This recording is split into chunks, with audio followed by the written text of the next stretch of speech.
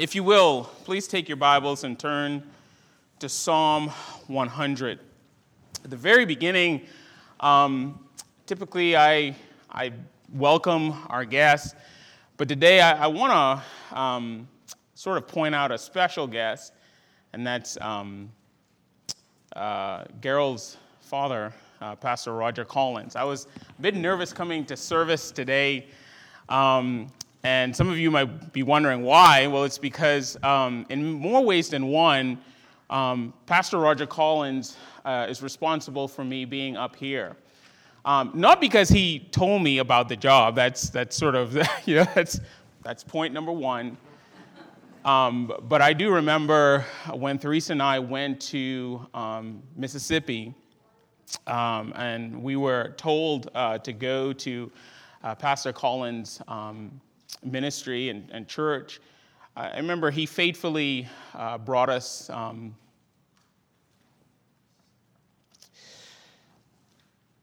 every Wednesday.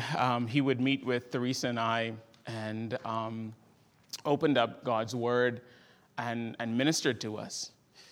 And it was an incredibly formative time in my life and in my ministry. And this is the first time he's ever been in the worship service, I think, here, but in general, even when I ministered at McElwain, he came and preached at my ordination ceremony.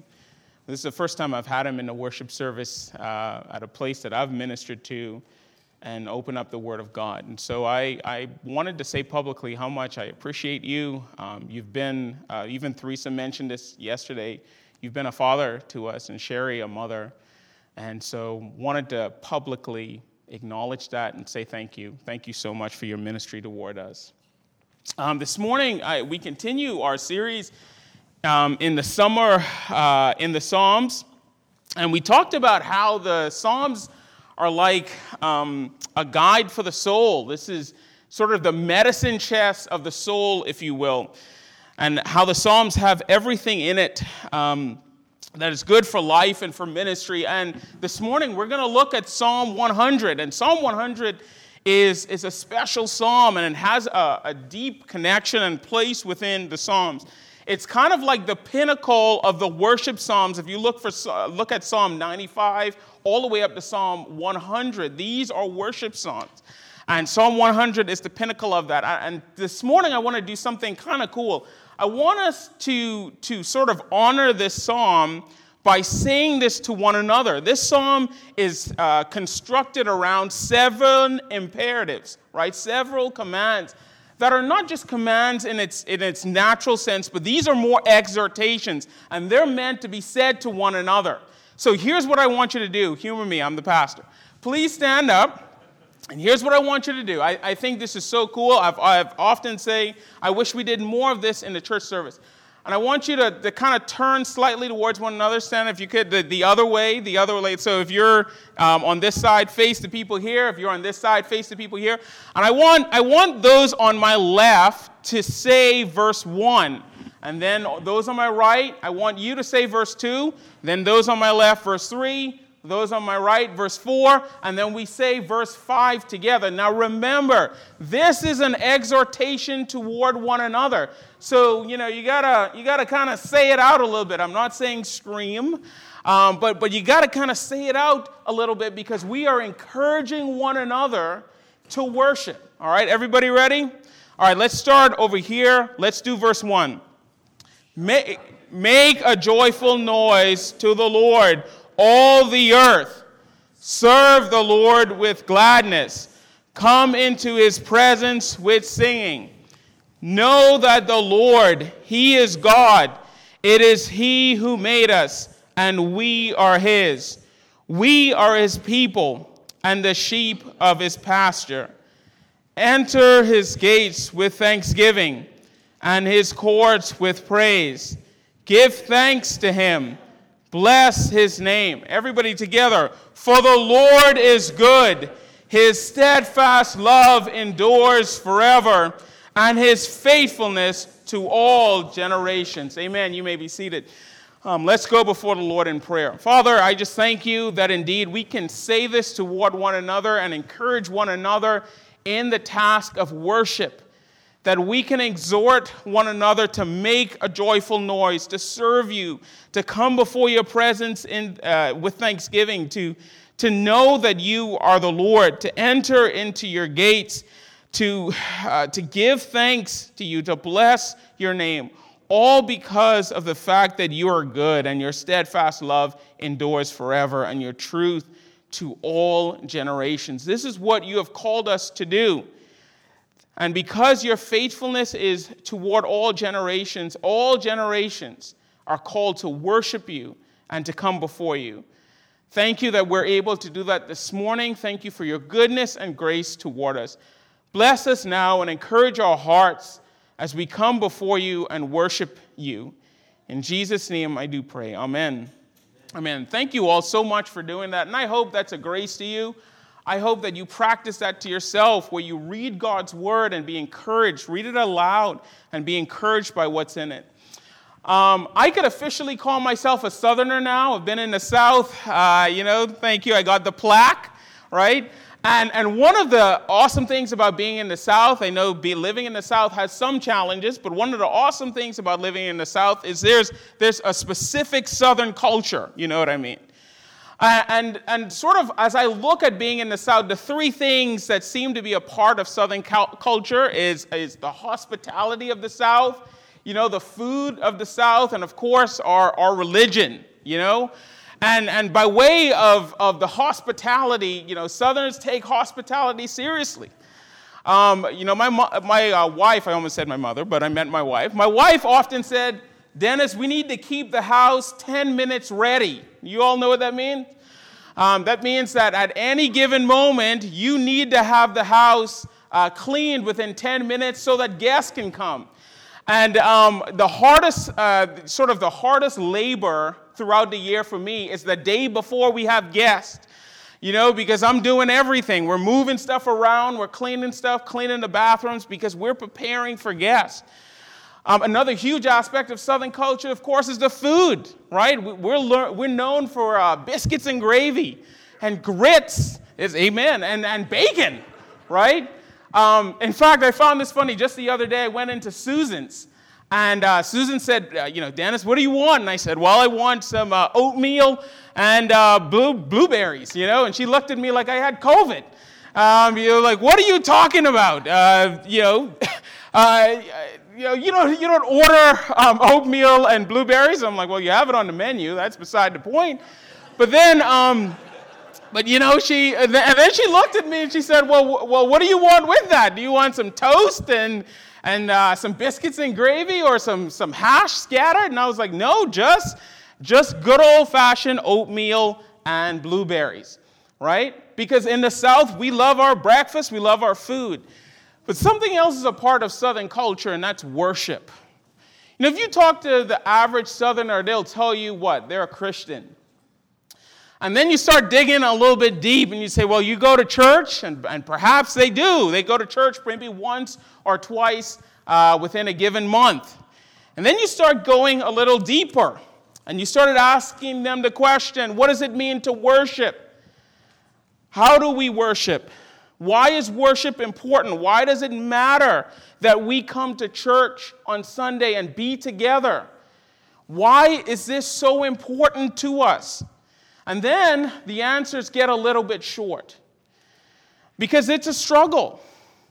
I have children and we labor, and I'm sure you do the same. You labor to teach them the importance of worship. You want them to embrace the faith that you have.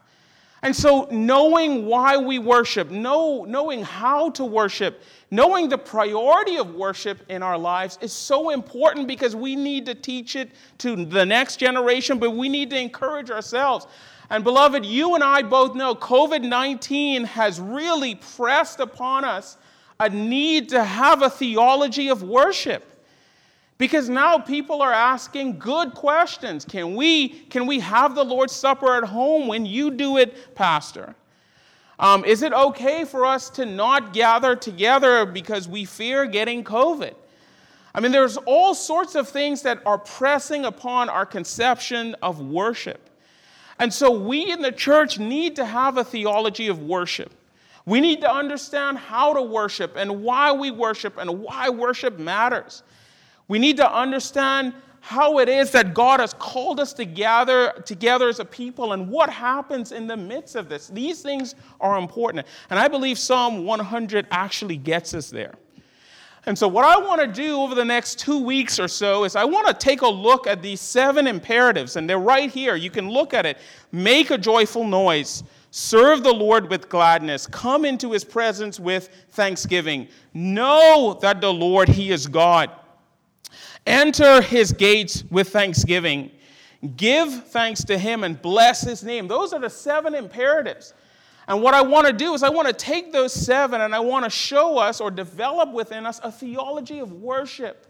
So we understand why we worship and how we worship and why worship matters. And so this morning I want to start off with the first 3 in verse 1 through 2. Make a joyful noise. Serve the Lord with gladness. Come before his presence with thanksgiving. Make, serve, and come. And let's begin with the first one, very first one. Make a joyful noise to the Lord, all the earth. Within this very first verse, we have all sorts of questions answered about worship. First of all, the most important question, who should we worship? It's right there in the text. We worship the Lord, the triune God of heaven, Father, Son, and Holy Spirit.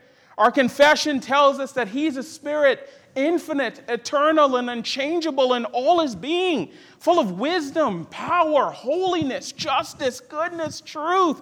This is the God whom we have come to worship. He is the Lord, the God merciful and gracious, slow to anger and abounding in steadfast love. He's the Alpha and Omega, the King of kings, the Lord of lords. Beloved, that's who we have come to worship.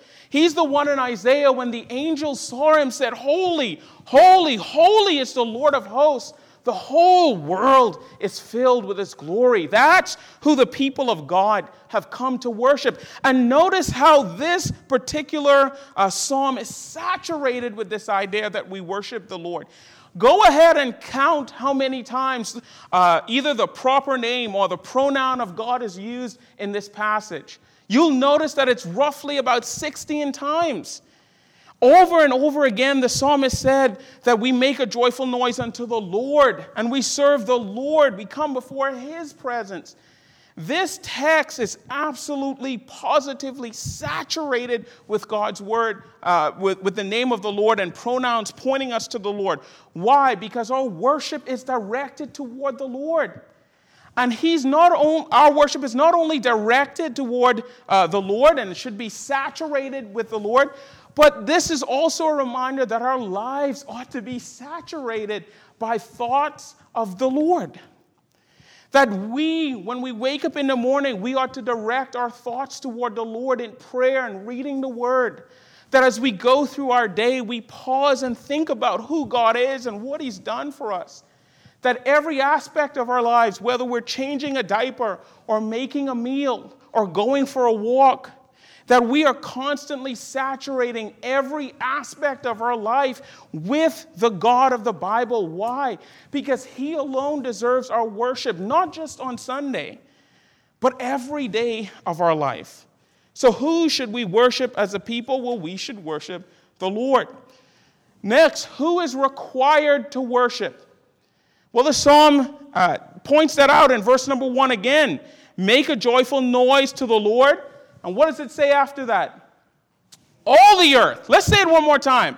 All the earth are called to worship the Lord. And by the way, this is not just Christians. Non-believers are called to worship the Lord as well. Everyone, every human being is called to worship the Lord. Now, everyone worships, but not everyone worships the Lord. And not everyone knows to worship the Lord. But the Bible tells us that everyone is required to worship the Lord. Because the psalm tells us that. Make a joyful noise to the Lord, all the earth. Every human being has a universal desire to worship. Calvin calls this specifically The sensus divinitatis. In other words, there's this sense, this divine sense of God in all of us that leads us to worship. But the reason why man do not worship the Lord, there's two reasons really, because of obstinance and because of ignorance. Obstinance in the sense that man denies or man refuses to worship God, even though he's plainly seen, not just in his word, but in creation. Ignorance in the sense that man does not know to worship God. He does not know it, even though it is made plain to him.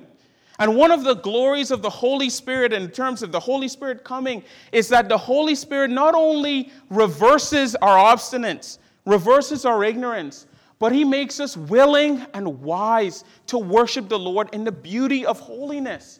It is because of the Holy Spirit we can come to Psalm 100 and be reminded of our need to worship the Lord. Notice the third question that this psalm answers. In fact, just verse 1, by the way, we haven't even left verse 1. And it's this: how should you worship the Lord? How should you do it? Well, notice at the beginning it says, make a joyful noise. Now, some of you are looking at me, Pastor Dennis, I can't sing very well. Well, join the club. I'm not a good singer. In fact, that's one of the reasons why I'm glad they mute me, right? If you were to hear me sing, you would be like, Pastor Dennis is not making a joyful noise at all. I've had people tell me, well, you have such a booming voice. How is it that you can't sing? I was like, I don't know, ask the Lord. My wife can testify. I do not sing well, not in the shower, not in the rain, not on a train. I'm not a good singer. But if singing good was a prerequisite to obeying this command, then very few of us will be able to obey it correctly. And so we see in this passage that it's not talking about you being a good singer. That's not what it means by making a joyful noise. The word here is we ought to shout to the Lord. That we ought to give our praise to the Lord with our fullness of heart and mind. And it's almost to where the psalmist is saying that we ought to cheer the Lord when we come into his house. We see this beautifully illustrated in the story of David and Goliath. Most of us know that story, right? The champion David comes and he looks around and everyone's cowering and he says, is there not a cause? And so he picks up his sling and he goes out to meet Goliath. And as Goliath came towards him, he starts swinging his slingshot. He hits Goliath in the head and he falls down. And the Bible says that all the company of Israel, all the fighting men in Israel, what did they do? They began to shout. They were like, hooray, David slayed the enemy. And the Bible says right after these hundreds of thousands of men began to shout, they immediately charged the enemy. They immediately charged the Philistines and they set them to flight. And what is the Bible doing there? The Bible is saying that they shouted because of what David did. They shouted because David had delivered them from the enemy. They shouted because now they have been emboldened to go and be victorious. And beloved, in the same way, the Bible tells us we have a champion. And his name is Jesus Christ. And he has vanquished the enemy, Satan. And he has destroyed him and chopped off his head. And then the Bible says that because of what he has done, we now have been set free from bondage. And we can shout, praise the Lord. We've been delivered. And now it's time for us to charge the enemy. This is the essence of victorious living, that we can make a joyful noise unto the Lord. Why? Because we've been delivered. You've been delivered. There's nothing hindering you now. You can come into the presence of the Lord and make a joyful noise. Why? Because the King, Jesus, has destroyed our enemy. What a glorious truth that the Bible gives the Christian. Now notice the second imperative. We're called to serve the Lord with gladness. Now, the word serve there has two senses. In the one sense, it means an act of obedience. Incidentally, that's why we call this a worship, what? Service. It's a worship service. It's an act of obedience. We come because we have been commanded to. But in the second sense, the word here for serve has the idea of to work. In other words, it means that worship is not a passive endeavor. You know, one of the things about modern evangelicalism that's quite disturbing is that we've made parishioners believe that they could just come to church and be blessed, that they don't have to do anything, that they can sit passively and just have an experience. But that's nowhere in Scripture. We don't come to church and just have an experience with the Lord. There is work to be done in worship. That's what all of these words, these imperatives are action words. We ought to make a joyful noise, and we ought to serve the Lord with gladness, and we ought to come into his presence with thanksgiving. We're not passive participants in worship. We're active participants in worship. And beloved, it's no hyperbole for me to say this, that serving the Lord with gladness is a core aspect of our existence and our life. And we see this in the book of Exodus. Remember, Moses goes before Pharaoh, and he says, Pharaoh, I want you to let my people go. Why? So they might serve the Lord in the wilderness. Serving the Lord is important. It's the essence of the Christian faith. That's what God has called us to do. Now, notice with me as well, the Bible just doesn't say serve the Lord. What does it say? Serve the Lord with what? With gladness. With gladness. That's a part of it. Now, here's something about this text that we need to address, I think, automatically, and it's this. God doesn't just call us to action in terms of our physical action, but God calls us, all of us, to... There's an ethical concern of our heart's condition. What do I mean by that? Well, those of you that have raised children and are raising children know this to be the case. We tell our children that they have to obey happily, right? Have you ever told your kids that? I read an article recently that says, oh, you shouldn't tell your kids to obey happily, right? Because you unnecessarily bind their conscience. Well, that's a good phraseology to say. The only problem is that actually runs counter to Scripture. There's a sense in which Scripture is not only concerned with the physical action, but it's concerned with the condition of the heart. That's clear throughout all this particular Bible passage. It says it doesn't just say make a noise, but it says make the noise joyfully. It doesn't say serve the Lord, it says serve the Lord with gladness. We ought to come into his presence with singing. Over and over again, God is not just concerned with the action, but he's concerned with the heart of the action. Now, some of you are looking at me, well, Pastor, I often come in church and I don't feel joyous. I don't feel like serving the Lord with gladness. I don't feel as if God is there. I'm not happy at all. In fact, sometimes and quite often, I feel sad and tired.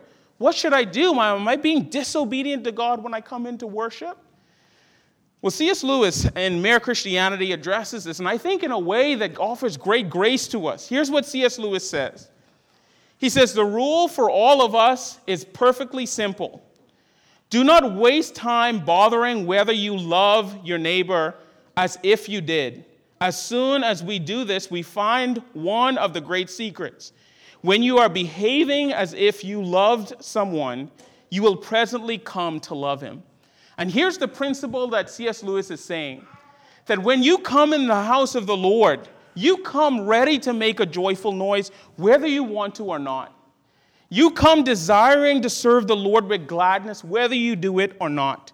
You come into his presence with singing, as if this is what the Lord has called you to do, even if you don't feel like it. Now, you're probably looking at me like, Pastor Dennis, that's disingenuous. Aren't I just putting on airs at this point if I come in and it's not genuine? Well, C.S. Lewis tackles that. He said, listen, it's only not genuine if you come into the house of the Lord and you're doing it specifically to be seen by man. Lewis says, listen, you and I, when we come into the house of the Lord, and if we pretend like we're happy and joyous and we're not actually happy and joyous, and we're doing it to receive the praise of man, yes, that's impermissible. But he says, when you and I come into the house of the Lord, even though we don't feel like it, and we make a joyful noise, and we sing aloud, and we serve the Lord with gladness, Lewis says that there's something that happens in that. in which God is pleased, and it's called the perseverance of the saints. You're persevering even in the midst of joylessness.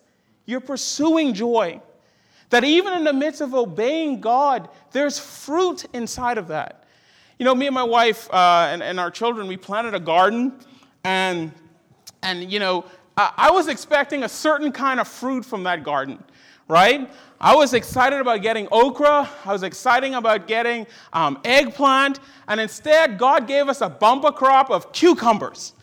And, you know, I don't even like cucumbers that much. I like pickles, but I don't like cucumbers. And every so often, the kids come running inside like, Daddy, look, you know, and they come with like 4 or 5 of these huge cucumbers. And I'm like, Lord, what am I going to do with these cucumbers? Right? God has given us all sorts of fruit that maybe I don't want, but that's his blessing, that we're getting all these cucumbers. And there's more to come. I looked on the cucumber leaf, and there's all sorts of budding flowers there. So be on the lookout for 1 or 2 cucumbers, right? But here's the point. When we come into worship, we are looking for one type of fruit, right? Sometimes you come into worship, and you're looking for God to do this thing. You're looking for God to work this way. And God says, no, just by coming into my house, there is going to be fruit. But the question is your heart in tune to see it and to know what it is? So often we think and we point to God and say, God, I want you to deal with this. I get angry a lot, right? And God, I want you to deal with my anger. And then over here is this other sin. Over here is the sin of envy. And we're looking for God to deal with our anger, but all of a sudden we notice we're less envious, and we're wondering, what's going on? God, I really want you to deliver me from this sin. And over here you're experiencing fruit in a different way. And because you're so focused on this particular thing, and you want God to show fruitfulness in this area, you miss that he's giving you fruitfulness in another area. And you know what? The fruitfulness that we have in the area that we're not expecting, have you ever thought that that's the kind of fruit that God says is most important in your life? I've thought about that in our bumper crop of cucumbers. That maybe the Lewises need cucumbers and cucumber salad more than they need anything else. But this is the reality of coming before the Lord and worshiping and serving him. That there's blessing in that, beloved. And we do it even when we don't feel like it because there's fruit in it. And you have to trust that even though you don't see God working in the way you think he should in worship, that something is happening. Notice the last thing. It says that we ought to come into his presence with singing. Isn't this awesome? We ought to come into his presence with singing. By the way, this is the call to worship. This is why we have a call to worship in our liturgy. Because it's us, it's the worship leader calling God's people to come and to worship him. And we might think, well, why is that so significant? Why in Reformed churches do we have a call to worship? Is it just a matter of tradition? Because that's what Reformed churches do, and if you don't do it, you're not Reformed? No. Actually, that's incredibly biblical and such a grace and blessing, and here's why. Think with me in the book of Genesis. When God created the world, he created a worship sanctuary for Adam and Eve to live in, and it was called Eden. And they lived in there, and they worshiped the Lord. God's presence was with them. They desired to be in fellowship with the Lord. And then we come to Genesis 3, and what happens? Adam and Eve sin. And what does God do after God levies a curse on them? The Bible says that God drove them away from his presence in Eden.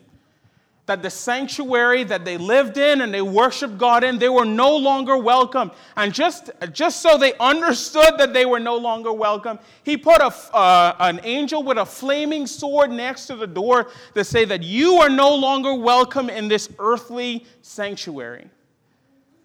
And then, later on, it's not just Adam and Eve who are no longer welcome and were driven away from the presence of the Lord. It was all of us because all of us are in Adam. When Adam fell, all of us fell with Adam and all of Adam's seeds and progeny. These were also expelled out of the garden and away from the presence of the Lord. But beloved, when we look at verse number 2, and we see now the call to come into his presence, that those who were once afar off have been brought nigh by the blood of Christ, that no longer are we driven away from the presence of the Lord. You and I are called to come. And we're called to come as one body under Christ. That it is Christ who has delivered us, that came, lived a perfect life, died, rose again. Why? So that you can come. That those who were once driven away from the presence of the Lord can now come into his presence with singing.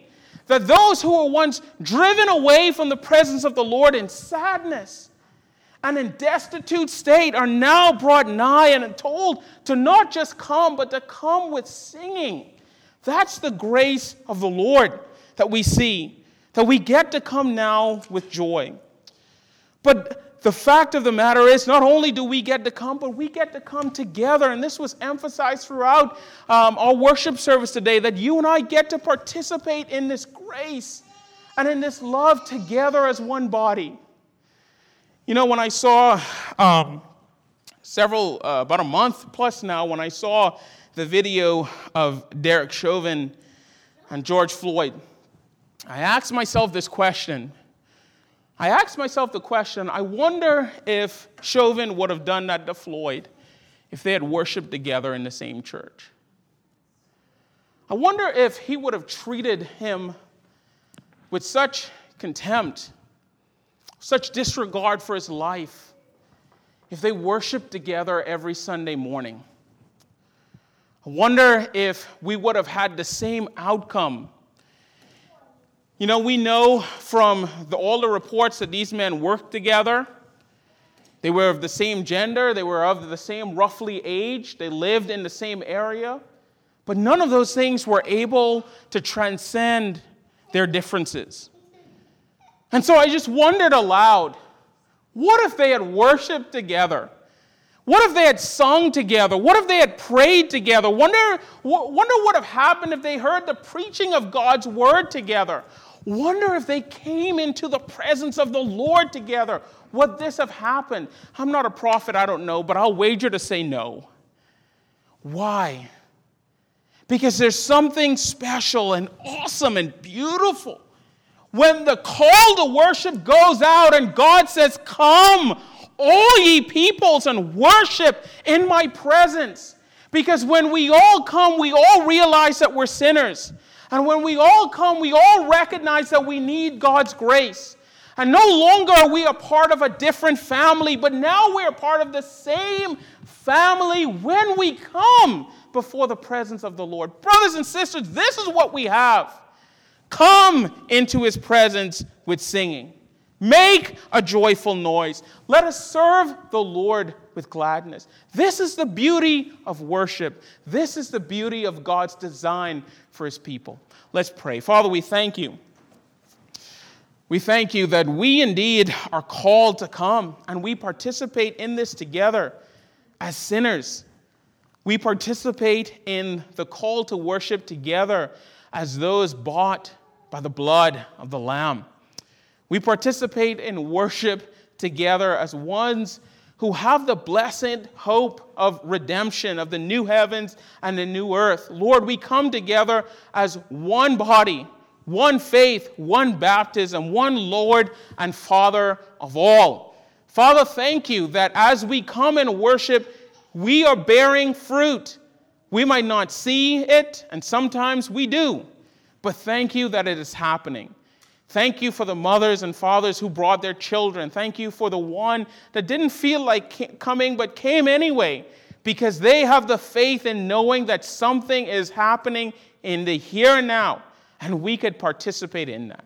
Father, thank you for your goodness. Thank you now that we get to come before your presence with thanksgiving. Bless your people. In Jesus' name, amen and amen.